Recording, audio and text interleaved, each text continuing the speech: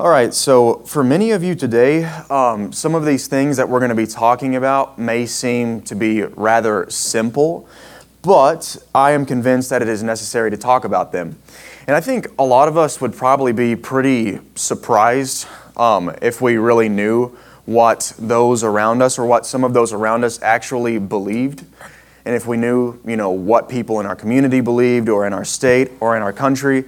Because oftentimes we kind of assume that people know everything that we know, and then they do something insane, and we're like, what are they thinking? Well, they may just be ignorant.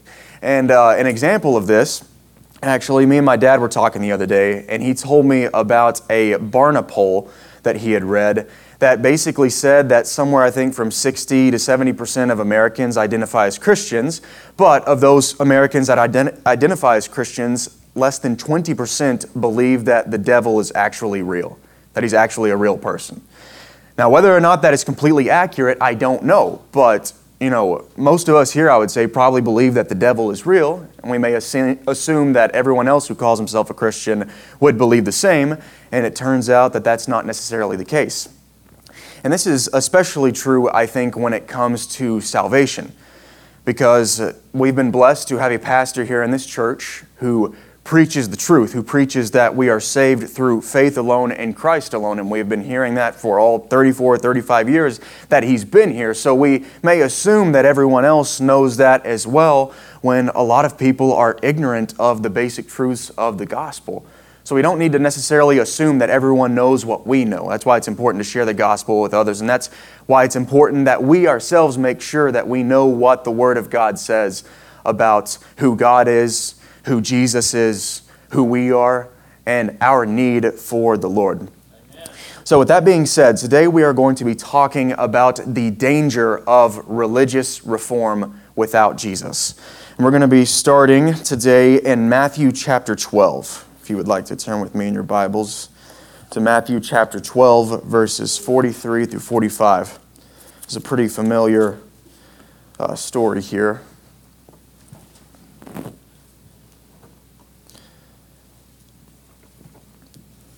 Matthew chapter 12, verses 43 through 45. And these are the words of the Lord Jesus. And kind of in the context of this passage, Jesus, he was being opposed by the religious leaders of his day, even though he had been preaching to them, even though he had been teaching them and doing all these signs and wonders. Still, the religious leaders, the Jewish religious leaders, especially the Pharisees, they had accused Jesus of being demon-possessed, basically. They were saying that he was driving out demons by the devil's power himself. So, this is kind of how Jesus responds to what they say.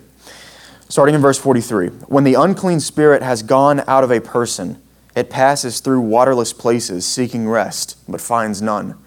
Then it says, I will return to my house from which I came. And when it comes, it finds the house empty, swept, and put in order. Then it goes and brings with it 7 other spirits more evil than itself, and they enter and dwell there, and the last state of that person is worse than the first. So also will it be with this evil generation. So Jesus is kind of he's speaking of demon possession here, but I want us to see that this passage has a lot of application, not just for demon possession. This passage can be used to teach us that when a human being experiences some sort of reform or change in their life, they are probably going to end up worse off than they were before if they do not put their faith in Christ. Amen. So what was happening was these religious leaders, they had seen what Jesus had done. They had seen His sinlessness. They had heard His words. They had heard His sermons and His teaching. They had seen Him open the eyes of the blind. And eventually He would raise people from the dead. Amen. So they received this incredible revelation from God. Like, this is the Messiah. This is the Son of God. But instead of falling down at His feet, they rejected Him. So beforehand, they obviously weren't good with God. They had heart problems, but even more so afterwards, after they had received revelation of Christ, of who He was and is, they rejected Him. And they ended up being worse off after meeting Jesus than they were beforehand. And that wasn't Christ's fault, that was their fault, because they were hardening their hearts. And I think when we read this passage, this has a lot of application just for when a person undergoes some sort of religious reform in their life. For example, a person, maybe they stop getting drunk, they stop having sex before marriage, they stop watching porn, they stop taking drugs, whatever it may be. You know, the common things that people get caught up in nowadays and people get enslaved by. Maybe they give some of these things up, but they do that without actually surrendering control of their lives to Christ. And the danger here is that I think one of two things are likely to happen in that case.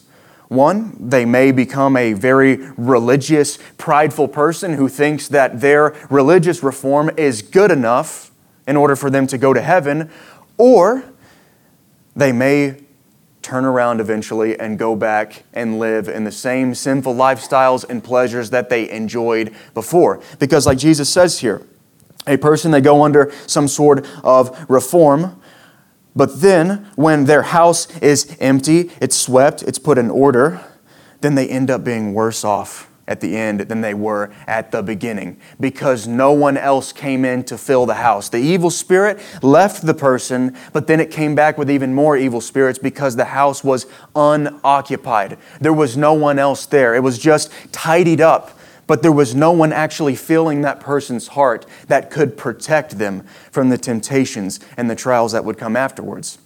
That's why it is so important for us to emphasize that it's not necessarily about being a good person, okay? And I'm convinced that apart from Christ, there are no good people. Because the Bible defines a good person as being someone who is covered by the blood of Jesus and who loves God from the heart. But without the Holy Spirit's conviction and influence, without the Spirit's indwelling in a person, that is simply not possible. That's why the Bible says that there is no other name under heaven by which we must be saved, besides the name of Jesus Christ our Lord. So we need to remember these things. So turn with me now to 2 Peter chapter 2, verse 21. This goes in line here with what Jesus was saying back in Matthew chapter 12. 2 Peter chapter 2, verse 21.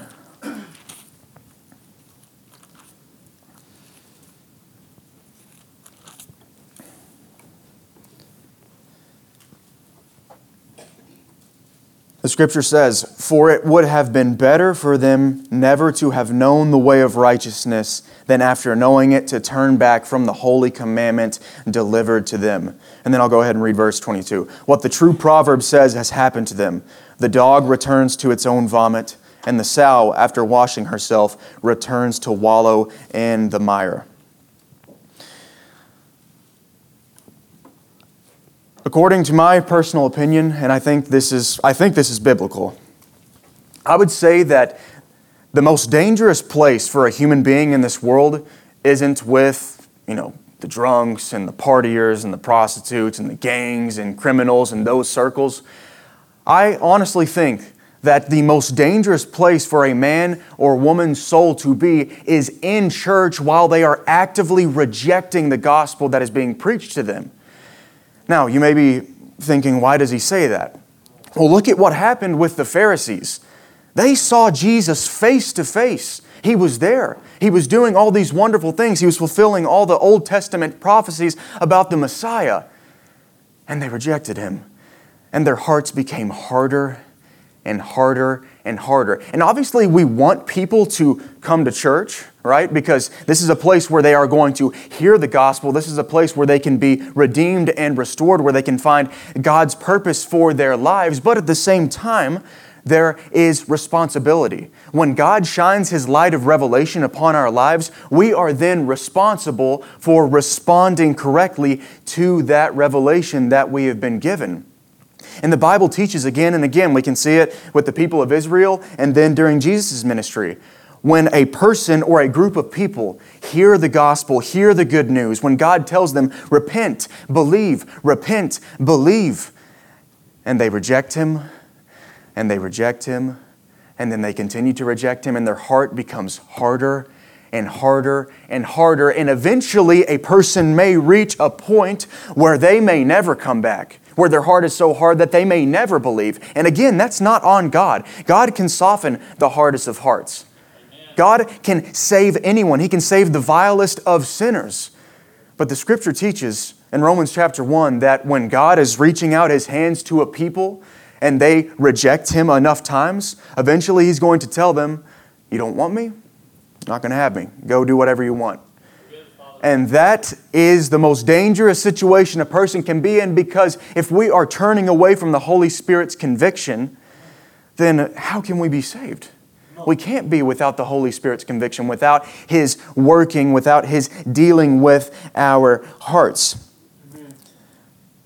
So today, as we go further into the message, for all of you here, I want us all to take this seriously. And listen, I'm not bashing good works today, okay? As Christians, we are to perform as many good works as we possibly can, but only for the right reasons.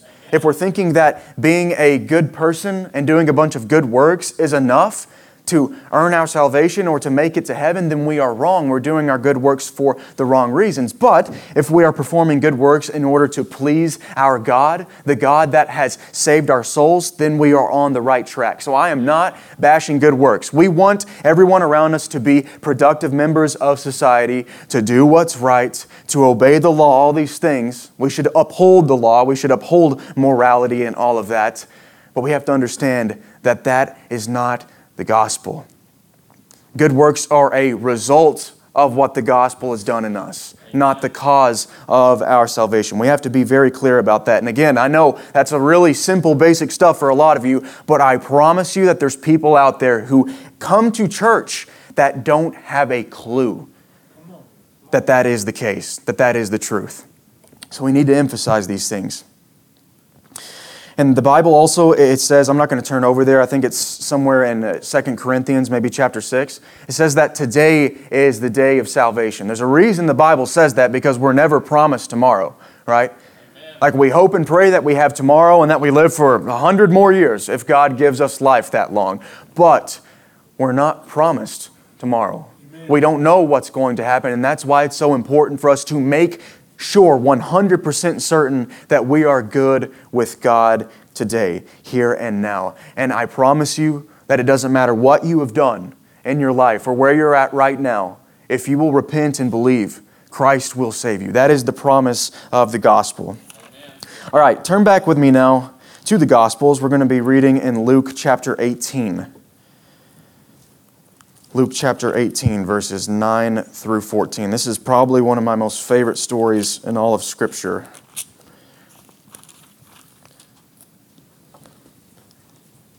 This is a parable from the Lord Jesus. Luke chapter 18, verses 9 through 14.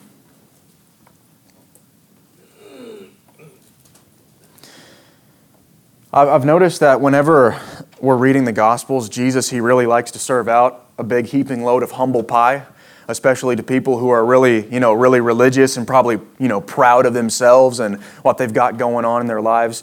Jesus, He wants us to learn how to be humble, and that's kind of an emphasis here in this parable. So you can follow along with me in Luke 18, verses 9 through 14. He also told this parable to some who trusted in themselves that they were righteous and treated others with contempt.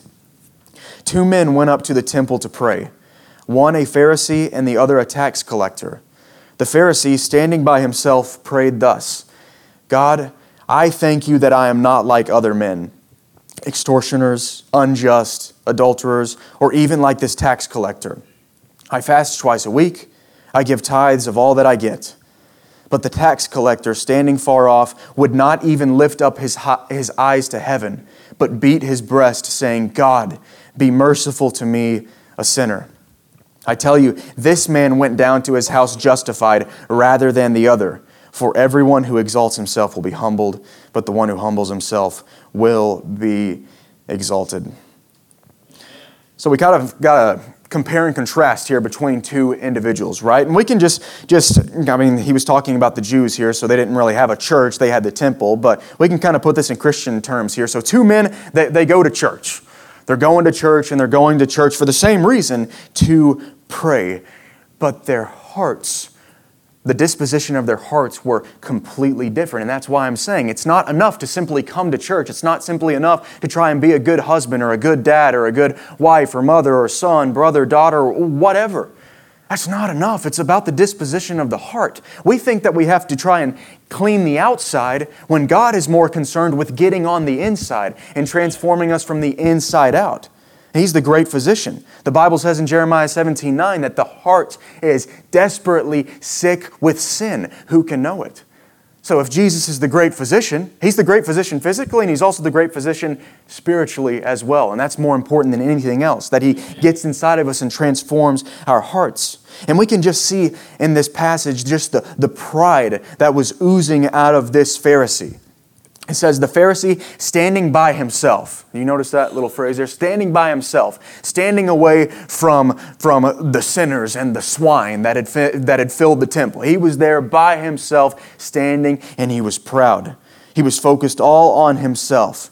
He prayed thus, God, I thank you that I am not like other men, extortioners, unjust, adulterers, or even like this tax collector. I fast twice a week. I give tithes of all I get. I. Me. He was focused upon himself. He was focused upon his own self-righteousness. And he honestly thought that that was pleasing to God. He honestly thought that God was looking down upon him thinking, man, this guy right here, he's really got it going. That was this man's disposition. But then, to contrast that, we see the tax collector. Listen, tax collectors, they were hated by their fellow Jews because they were working for the Romans, which was an empire that was oppressing the people of Israel during that time. And furthermore, the tax collectors would overcharge their fellow Jewish countrymen for their taxes, and then they would skim off the top, and they would make themselves rich through their fellow countrymen's taxes. Sounds kind of familiar nowadays, doesn't it? But yeah, so they were hated by those around them. They were thieves. That's basically what they were. Tax collectors, they were thieves. But this tax collector, he had experienced a change of heart. He was being convicted for his sins, and instead of turning away from God and saying, no, He'll never accept me, what did he do? He went to the temple, he went to church, and he prayed, and this is how he prayed. God, be merciful to me, a sinner. He didn't say, well, Lord, I'm at church. I'm doing you just a wild favor by being here. He didn't say, well, Lord, I know I've broken the law in all these different ways, but I did all this good stuff too. That wasn't what he said. And notice how simple it was. We oftentimes try to overcomplicate salvation and think, oh, it's this formula. You got to go through this step and that and that and that. This man literally prayed like 5 or 6 words, God, be merciful to me, a sinner. And then verse 14, I tell you, this man went down to his house justified rather than the other. And we're going to be talking about in more detail what that word justified means here in a few moments.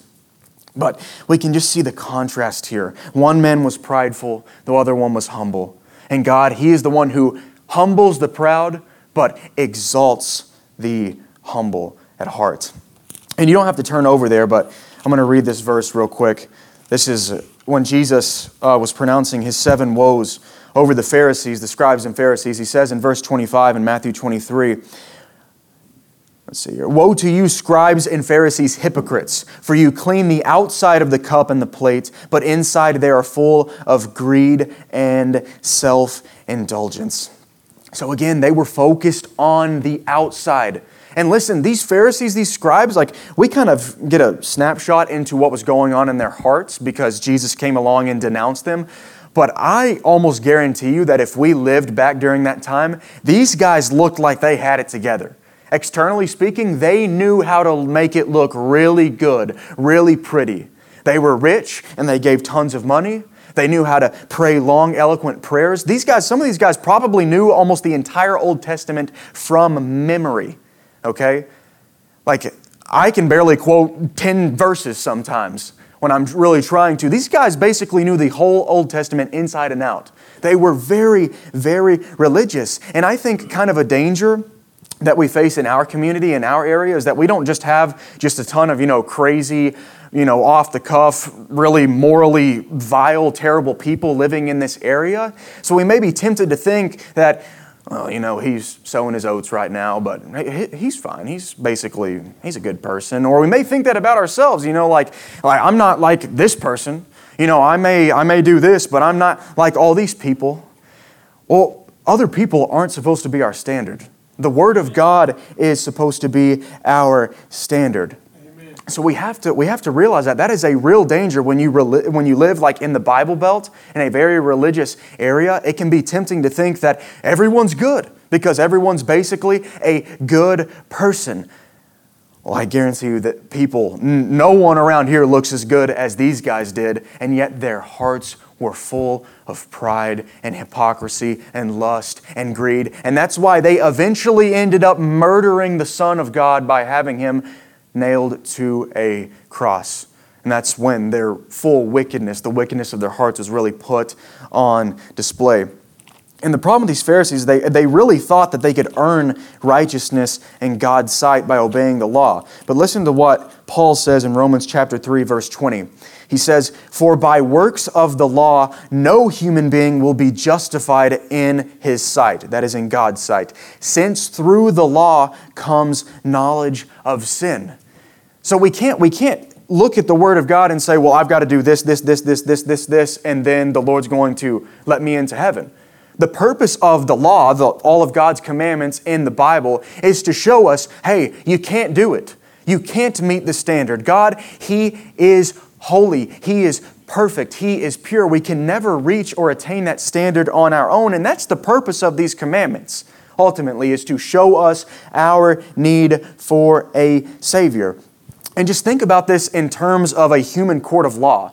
If some crazy guy murders 5 people, is he going to then go to the judge and say, well, I know that I killed these 5 people, but I think I should go free because then after that I decided not to kill anyone else. So I broke the law, but now I'm obeying it because I'm not killing anyone else. That wouldn't make any sense. He already broke the law, therefore he's already worthy of condemnation. And there's no way out for him. He has to pay the price. And in God's court of law, it's almost the same for us, but God made provision for us. We're going to talk about that in just a moment. And then again, Galatians chapter 3, verses 10 through 11 says basically the same thing. "For all who rely on works of the law are under a curse, for it is written, 'Cursed be everyone who does not abide by all things written in the book of the law and do them.' Now it is evident that no one is justified before God by the law, for the righteous shall live by faith." So Paul keeps using this word justified here, and Jesus used it too. We need to understand what the word justified means. Because most of us, I would say, understand that when you believe in Jesus, you're forgiven of your sins. And that is true, amen? You are forgiven of your sins when you believe in Christ, and therefore you are saved. But at the same time that you are forgiven of your sins, you are also declared to be perfect and righteous in God's sight. That's something that a lot of people don't understand. They think that salvation is only about forgiveness of sins, of God cleansing us and seeing us as now being innocent. But God not only sees us as being innocent, He sees us as having the righteousness and perfection of His Son. So the perfect life that Jesus lived has now been credited to our account. If you believe in Christ, your identity is now in Him. And when God looks at you, He sees His Son. He sees the perfection of His Son, and He sees the blood that His Son shed on the cross. So Jesus, He paid the price for our sins. Like sin is worthy of condemnation and death. Jesus paid that price on the cross, and at the same time, He gives us His status of holiness and perfection. Amen. As a free gift, not to be received because we go to church, not to be received because we give money to the poor, to be received by faith. By faith and by trust in Christ and in Him alone. There's also another story in the Gospels I'm not going to turn over there, but the rich young man. Lots of us are probably familiar with that story where this rich young man, he comes to Jesus and he asks Him, "Teacher, what good thing must I do in order to inherit eternal life?" And Jesus kind of takes him through the commandments, and the guy says, "Yeah, okay, I've obeyed that one, I've obeyed that one, I've obeyed that one." But then Jesus says, "Still one thing you lack. Go sell your possessions and give to the poor, then you will have treasure in heaven, and follow me." Now, Jesus was not telling him that you're going to save yourself by selling your possessions. What Jesus was telling him was, your possessions have become your God. Your possessions have become your idol, so you need to leave them behind and come and follow me. And listen, at the heart of an action like that is faith. God is calling us to faith in Christ. Jesus isn't simply just a one-way ticket out of hell. He is to be our Lord. He's to be our everything, our all in all. And a lot of people understand that, and they want the benefits of salvation. They want the free get out of hell pass, but then they don't want to surrender their lives to Christ. They don't want Him to be the King. They don't want to have to say, I'm sorry. They don't want to have to confess and live for someone other than themselves, and they end up in a world of trouble because they may outwardly profess that Jesus is Lord, but Jesus says in Matthew chapter 7, many will say to me on that day, Lord, Lord, did I not do this? Did I not do that? Did I not do this and that and this and that? And He will tell them, depart from me, you workers of lawlessness. I never knew you. It wasn't that they knew Christ and then all of a sudden lost their salvation. He says, I never knew you. They looked like they were Christians, but they really weren't because they did not surrender to the authority of King Jesus. But the way we have to do that, my friends, is through faith, through complete and total trust and surrender. And when we surrender to Him, when we trust in Him, we can be forgiven. We can be restored. And listen, the gospel, when we preach the gospel, it's not only for unbelievers, it's also for believers, right? I think all of us need to remember each and every day what Christ did on the cross for us. Because the Bible doesn't simply say, once upon a time, ask Jesus into your heart and depend upon that prayer to save you. It says, keep believing. So each and every day we are to be reminded, hey, I'm still trusting in Him. I'm not trusting in a prayer that I prayed once upon a time 50 years ago. I'm trusting in Christ and what He did for me right now. The Bible calls us to believe and then to persevere in that faith to the very end. To keep trusting in Christ, to keep confessing Him as our Savior and as our Lord, to trust in Him no matter what, to never trust in ourselves to get to heaven, to never trust in our pastor or in our parents, because on Judgment Day, I'm going to have to answer for me. And all of you are going to have to answer for yourselves as individuals before God, and I promise you there's only one that can save you, and His name is Jesus. And you have to continue to trust in Him to the very end, both as your Savior and as your King.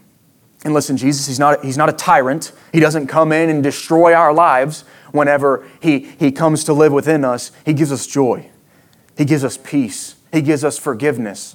He says in John chapter 6 that if anyone comes to me and is hungry, he will hunger no more. If anyone comes to me and is thirsty, he will thirst no more. Because when we have a relationship with our Heavenly Father, everything changes in our lives. And we will find a satisfaction and peace that the world cannot give us and that the world could never take away from us. All right, we've just got a few more verses to look at here. Please turn with me to Isaiah chapter 64, verse 6. Isaiah chapter 64, verse 6.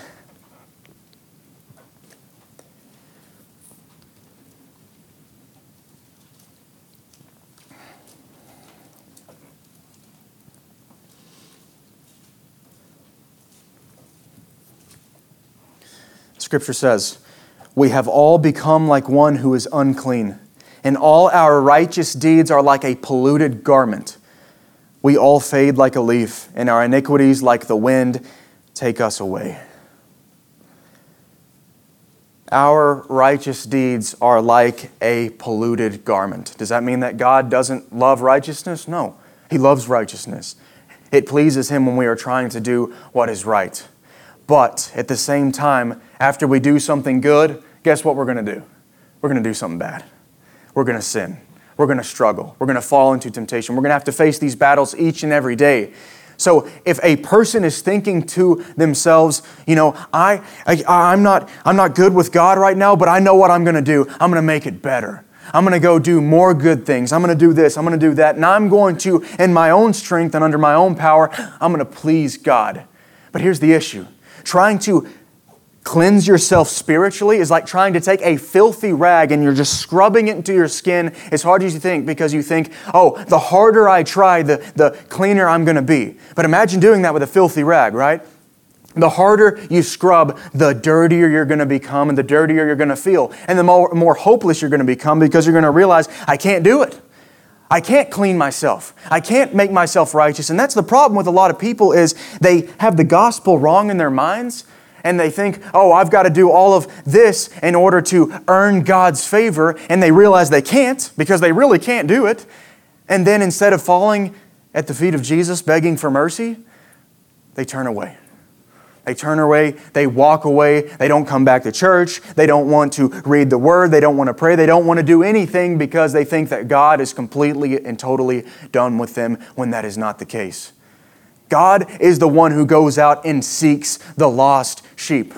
Put yourself in the position maybe of a sheep that's lost out in the woods at 4 a.m. and there's coyotes and wolves and pit bulls and everything running around trying to kill it, okay? Would you think that that sheep in that situation is feeling very hopeful? That it's thinking to itself, I'm probably going to make it out of this. No, it thinks it's going to die because it is about to die. But then the shepherd shows up. Amen.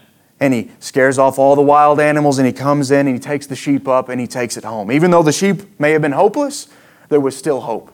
Because the shepherd is stronger, because the shepherd is smarter and is wiser. Well, the Bible says, and this is the good news, that Jesus is the good shepherd.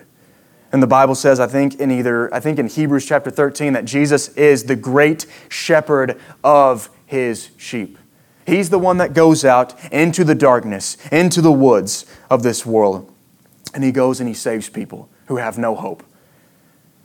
So that's my encouragement to you all today. I hope and pray that each and every one of you that is listening to me is already saved, already knows all this stuff, and that this is just a simple reminder to keep persevering and to keep going.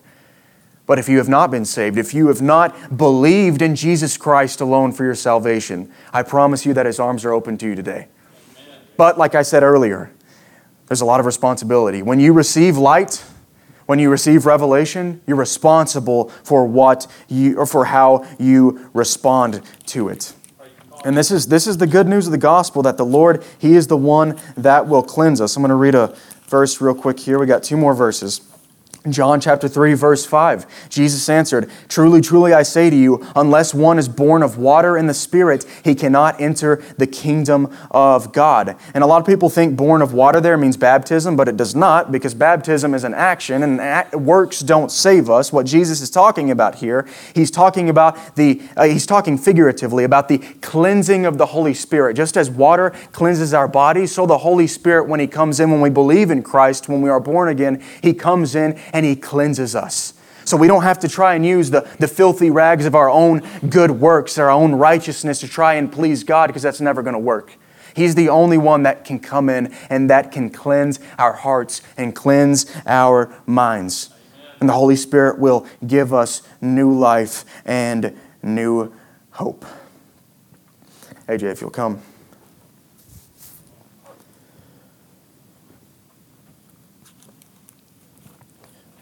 Romans chapter 5, verse 8.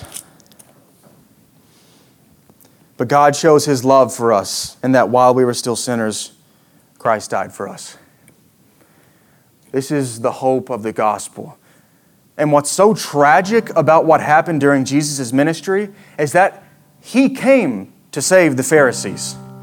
He came to save the arrogant, the prideful, those who are lost. That's why sinners gathered around Him, because they realized, hey, I can sit with this guy. I can talk to him. He's not judging me. He's not condemning me. And there will be a day when Jesus comes back to judge the world, and condemnation will come on that day. But here and now, we're living in a time of grace, a time of mercy, and a time of peace where God is holding out His hands to us. So yeah, Jesus, He came to save the Pharisees. He came to save the hypocrites. He came to save those who look like they've got it all together, but are dead on the inside in their hearts. He came because He loves us. And He still loves us to this day. And oftentimes as Christians, we may think to ourselves, well, now that I'm saved, I've got to perform well. And we do need to serve the Lord and honor Him in all of our actions and words and strive for that. But listen, your good works are not keeping you saved. I promise you that.